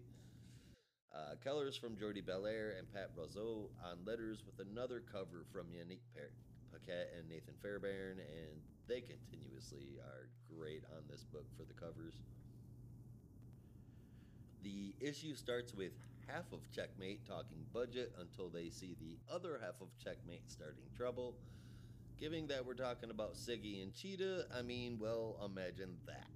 Actually, it turns out that they're innocent, though. They were breaking into the International Milk Company. But turns out those folks knew that they were coming. After kicking the hell out of some guards, one says, "Praise Hera," which Cheetah thinks she knows that name. I mean, shouldn't she know the name Hera? Yeah. I mean, she should by now. Anyway, the last dude says, "Praise Hera," and then come bubbling out of huge vats of milk come Phobos and Deimos as giant beings of milk, claiming that the gods are back. They change into regular people instead of milk people, merge into one, except they're all Goku with 4 arms, and the three are ready to fight. That's when Diana shows up. There's some super vanilla generic banter, and then Diana tells the other two that they are indeed fighting an avatar, so don't hold back. And they don't. They kill him, or at least the avatar anyway. They race back to DC, where there is a huge fire and stuff, to see an ancient Grecian temple floating in the air. Of course, Diana takes off headfirst into it, starts walking around, and from the shadows, someone says, "Hello, Amazon, welcome to Herion," and that, which it literally means Temple of Hera. They step forward, and they are Eros. He tries a little sweet talking, trying to get Diana to come over to his side by making a point how fun it would be to make people cower. I don't know where that line of logic came from. Made no sense. Then there's this huge crash, and guess who shows up? Yara Flor. It feels like a cheap story, kind of generic, but what it sets up could be far better than what we have been getting. Except the last time that they got into the Pantheons, it was a holy nightmare. The art is the art is great as always, and I mean always. And I'll say this for the summary: it could be a good setup issue, but strictly because of the writers, I am approaching this cautiously. I am happy to see the phrase Wonder Women as the next title for the next issue. I wish that was a damn series in itself. And at least there is this: the evil psychic milk is finally over. That bumped the score up for me right away. He got a 7 out of 10.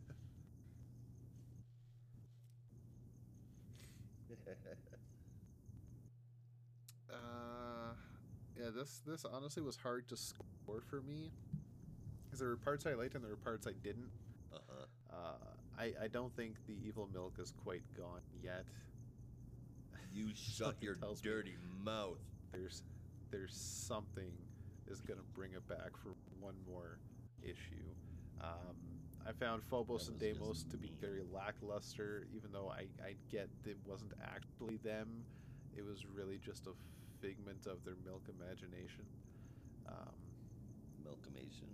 Eros showing up was a good question mark twist, if only for an excuse for Yara Flor to appear, because really that's all it seemed like.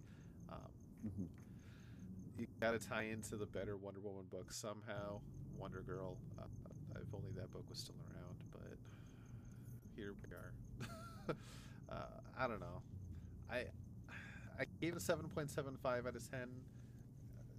I don't feel right about it. I feel like depending on what page I'm looking at, either should be scored higher or lower, but I'll call it in the middle in terms of where my range is. So 7.75 out of 10. I really enjoyed the art. I think Cheetah's new look is nice.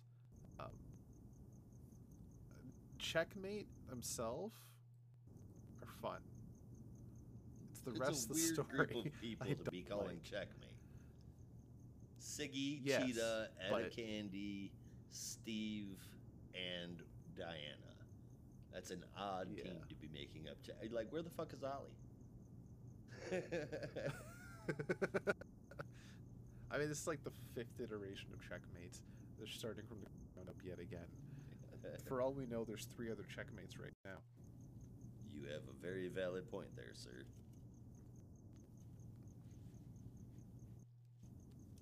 A very valid Brandon, what point. do you think? Yeah, I mean, I don't know. It was a decent issue. I agree with what you said, Josh. I think this setup could be leading to something better than what we've gotten, which would be nice. I don't hate the idea of Penn trying to, I don't know, I guess restake their claim on Earth, but I don't think we've seen stories like that before, and I don't know that I entirely want to see another story like that. But yeah, I guess we'll just have to wait and see. But aside from that, I didn't really have much to say. Yeah, I don't know. It's decent, I guess. 7.5 out of 10. Um, and yeah, yeah, these are the strangest members of Checkmate. I think the third iteration of Checkmate had like Mirror Master in it. So trust me, you can go a lot weirder.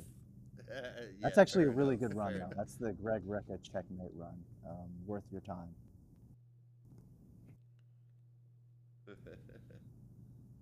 Yeah, definitely gotta check that out. All right, so uh, from one member of the Future State Justice League to another, we're looking at John Kent's final issue. It's Superman, Son of Kal-El, and I'm gonna hand it over once again to Brandon to tell us where he's ending up today. Yeah, we're wrapping up our little Trinity coverage with Superman Kal-El number 18, our final issue in the series. This was written, of course, by Tom Taylor with art from Ruari Coleman and Kian Tormey, colors from Fajardo Jr., and letters from Dave Sharp. Justice League, with help from John and Superman, rebuild the Kent's house. As they finish it and are given assurances of its safety by Batman, Knights arrive with some news about the new villain Red Sun and his backstory. His parents, who were LexCorp scientists, were developing the Red Sun technology. They were killed, with their son, Luis, blames on Superman and his family. Completed their tech, he plans to get revenge, naturally. Over in Metropolis, an unsuspecting Jimmy Olsen is taken by Red Sin, and a bomb threat is called into the Daily Planet at the same time. Superman and John take care of the evacuation first before John sees the bomb in the building. At the same time, Jimmy's signal watch goes off, so John takes care of the bomb while Clark flies off. John finds that the bomb was not armed and races off to find Jimmy's watch, which has been going on for an unusual amount of time. Suddenly, he powers and crashes to Earth, coming face to face with Red Sin. He shoots John, who miraculously survives, thanks to a bulletproof vest and activates it. John and Red Sin have another pointless fight, and Red Sin is defeated and taken into custody. John attempts to reason with him, but to no avail. John later has a heart-to-heart with his father about not wanting arch enemies, and Clark assures him that Luis just needs someone in his life. Over in Stryker's Island, Lex Luthor appears in Luis's cell and offers to help him, the two working together on the mysterious Project Blackout that will bring down the Kryptonians once and for all. This is the end of the set. Not really. So I don't know. It's like, I don't know. It's kind of pathetic. I don't really have much to say. I don't really have. It's nice, I should say. Um, I know we're getting the adventures of Superman, John Kent coming up after this, but it just feels kind of awkward having the book just end on another storyline. Um, I don't know. Art was okay, and there are some nice moments, but honestly, it's just kind of a weird way to end it, and I'm not really sure how I feel. Especially given that I think Adventures of Superman John Kent is an entirely different story. So this is kind of just the end of this Red Sin story. Like, this is just the end of this book, and then it's going to pick on an entirely different point in John's life. Sorry, there's some near the pool, but anyway, yeah, I don't. It's okay, I guess. It's just kind of sad because this book I think started with much promise and has now just petered out entirely.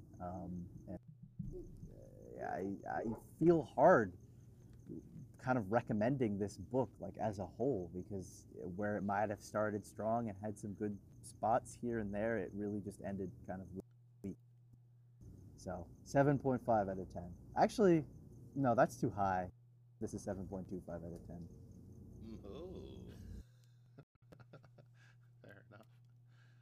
well, that doesn't happen very often. Yeah, those look. The more that I talked about it, the more I was like, yeah, that, As Yeah, see, the been thing there. is, I wanna end what I'm saying with, I'm excited to see where this is going, and that's my biggest problem, man. The art looked Yeah. fantastic. The story was fun to read. It sets up a whole thing for John. It is super cool. So Red Sin, it's not Metallo like I thought. It's an angsty teenager. So check this though. Red Sin emits red sun radiation. It turns Clark angry with uncontrollable rage and even sometimes hallucinations. Who knows what it's going to do to John? But it has to be solved some way, right? So I think that's where Metallo comes in. He somehow takes the Red Sun shit from Red Sin to get revenge on Luther. And John's belt is cool. I hope that comes back. But where does it go from here? Does it go? Does it carry on into Adventures of Superman? Do we see this shit again, or does this storyline just fucking hang in the air? Um, I want to have faith that it's gonna continue. So, um, I'm not letting that affect my score too much because I'm really, really hoping that it's going to continue. But since I don't know, since that question mark is just sitting there blazed all over the place, that does affect it. So it's going to get a 7.75 out of 10 from me. I would have given it an 8.5 if this wasn't the last issue. I am honestly right there with you guys. It doesn't really feel like a final issue since it technically isn't because we're getting Adventures of Superman in a couple of months, but it is the final issue because it's the end of the book. This new era for Superman is really weird. It's so confusing in a way. Uh, Red Sin really didn't last long despite all the hype going up to it. Maybe there's more to come in Action 1050, considering how it ended with Lex Luthor. Maybe Red Sin will have one more return. Uh, that remains to be seen. Philip Kennedy Johnson's been teasing a lot of stuff coming down the line for Action, so maybe there's going to be a lot of stuff coming for Red Sin. We'll see. But I agree. It sucks to be a final issue like this. It doesn't feel like it. It kind of just ends, and that's it. There's no Yeah, excitement. There's no stay tuned for more. It's just like, okay, bye, we're done. So long. Uh, Despite that, as much as I didn't like that, that did affect my score, but not as much as it affected you guys's, because I still enjoyed the issue quite a lot. And if I looked at it as just any other issue, the art was good, the story was interesting. Red Sin was a somewhat interesting character and a good counterpoint villain for John. And John and Clark had some great moments, some really good moments in this book. So I gave it an 8.5 out of 10, as I'll grade it like any other issue and just ignore the fact that it's the last one because it really doesn't feel like it's the last one. It may be the last one for this title, but same creative team and same characters in a couple of months just with a different title. I don't know why they couldn't just follow suit with Red Hood because that book had like 3 different titles during its 50 issue run. So just do that. fair enough. Yeah. Right. So yeah, so 8.5 out of 10. That was my score. We'll see where the future of John Kent goes. Maybe, Maybe maybe if he has one. he might not. God, I hope he does. He's a cool character. But we will find out. I think the next week or the week after is Action 1050. It's coming very soon. It is this month, right? Or is it in January? Brandon. I'm pretty sure it's this month. I've been I looking at I what's think coming up frequently, and now I just don't remember. I'd have to look it up. Either way, it is the next issue of Action Comics, so we're getting it within the next month at least. I believe in the next 2 to 3 weeks, we're getting Action 1050. So It's coming soon, and we're gonna see what's going to happen with the Super Family going forward. I can't wait. But what else I can't wait for right now is to find out everyone's top 3 books of the week and favorite moment if you had one. Conveniently, it is now the segment where we talk about our top 3 books and favorite moment if you have one. So, boys, It's what 2 weeks out, made by the your way. list this week? Eh? It's 2 weeks out, by the way. It is 2 weeks out. Okay, last we'll week get of it the on year. the 27th. Right on. Agreed. Far as the top 3 and favorite moment, man, number 3 would have went to Superman. It would have went to Son of Kal-El, but it can't. So it is going to I Am Batman. Number 2, also Batman related, Batman Inc. And number 1, by the longest stretch of imagination, also Batman related, Wildcats. And speaking of which, that's also where my favorite moment came from. Don't Call Me Ladytron. Fucking loved it. I've been waiting for that. That was it. Right on. Brandon, what about you? Brandon? Wait, Josh, can you hear him? I cannot. Oh, I'm so sorry. Oh. I thought I'd unmuted. Oh. Wow, we are just Don't on look our me. game today, are we not? Hey. I know. Wait. Well, the funny thing is, like, you said, Brandon, what are yours? And I was like, I went to click it because I had it muted, and I guess I just had not clicked it anyway. No, sorry. At number 3, I had Batman Inc. At number 2, I had Wildcats, also just another really solid series. Right? Number 1, I have to give to Danger Street. I really enjoyed the crap out of that one. I'm looking forward to seeing what comes next. But my favorite moment easily has to go to the, I don't know what you would call it. I mean, I know they called it like the Megaton Punch or whatever on the Flash TV show. I remember that from the first season. But I forget what he calls it in this issue exactly. But just seeing him lay that punch on the Anti-Monitor was pretty cool. I think so he that's just said definitely my it was favorite moment. the strongest punch in the multiverse or something like that, wasn't it? Yeah. I think that's what he called. I have no idea. Yeah, I thought it had a specific. I didn't I write it think down. in But I know they Injustice, called they it just call something on the the Super Flash Sonic too. I Punch. thought it was like the Megaton Punch. Oh, I have. Yeah, Like something in, like in that. the video game. Yeah. I have no. Sorry, Josh. What was your number 1? Wildcats. Wildcats. Okay. Wildcats. Well, conveniently, that is my number 3. Is Wildcats. A lot of fun there. Number 2, I had I Am Batman. And at number 1, I had Danger Streets. Beyond all measure of odds. A Tom King book made my number 1. Ugh. Really digging this. I don't think I've enjoyed a Tom King book this much since maybe Mr. Miracle. Ugh.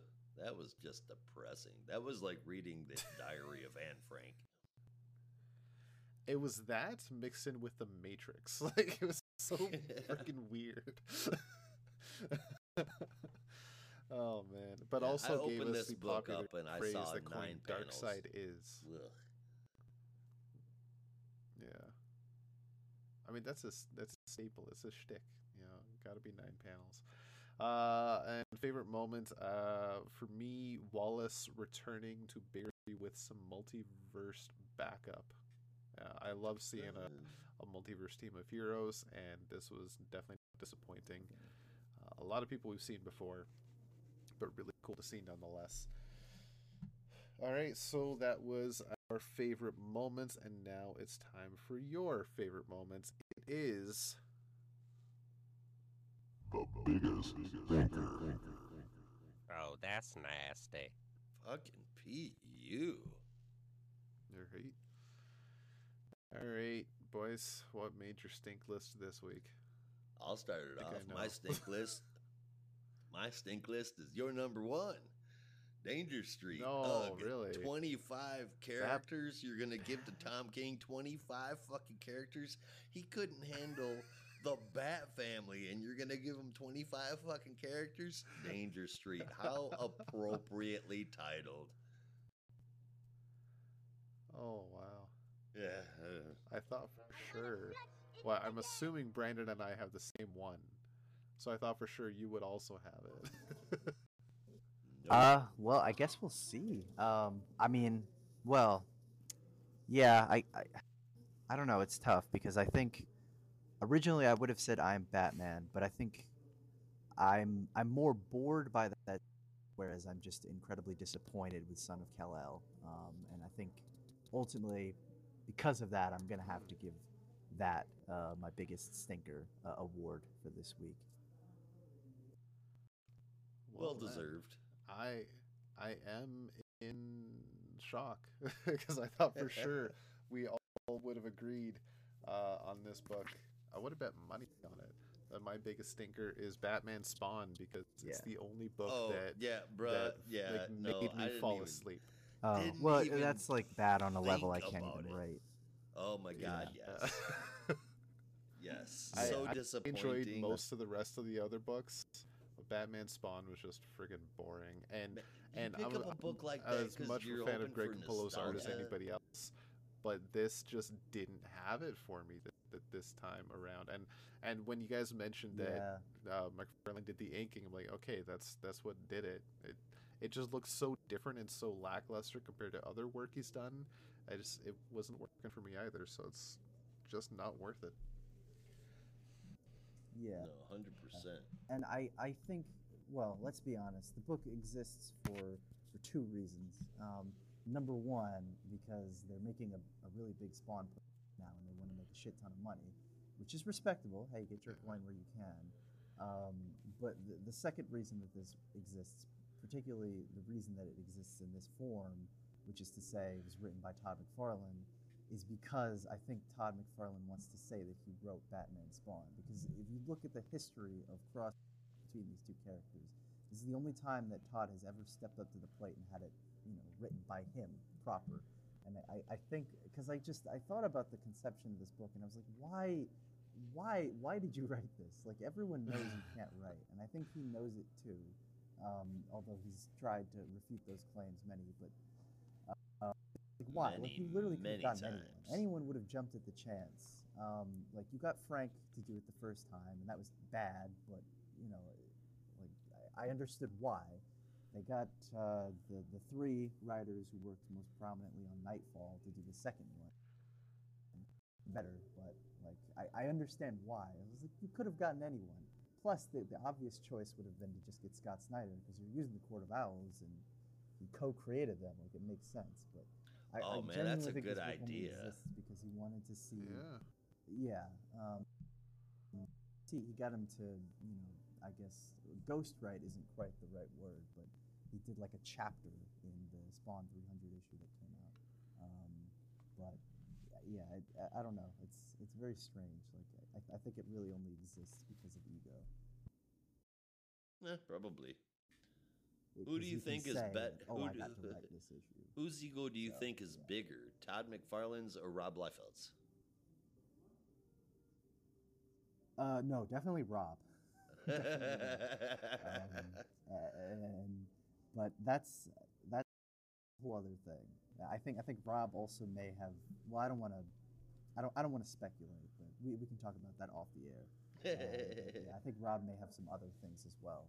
But yeah, no, Todd definitely has a big ego. But I will say Todd is more charismatic. That's not true. He is actually a very charismatic guy. He just kind of flies off the handle when he's on Twitter or whatever. Yeah. At least he brings us amazing toys. Fair enough. Yeah. Well, a lot of these people are like that. Like Dan did too. Like they can say the most out-of-pocket things you've ever heard. But they're just incredibly entertaining and charismatic and gregarious people.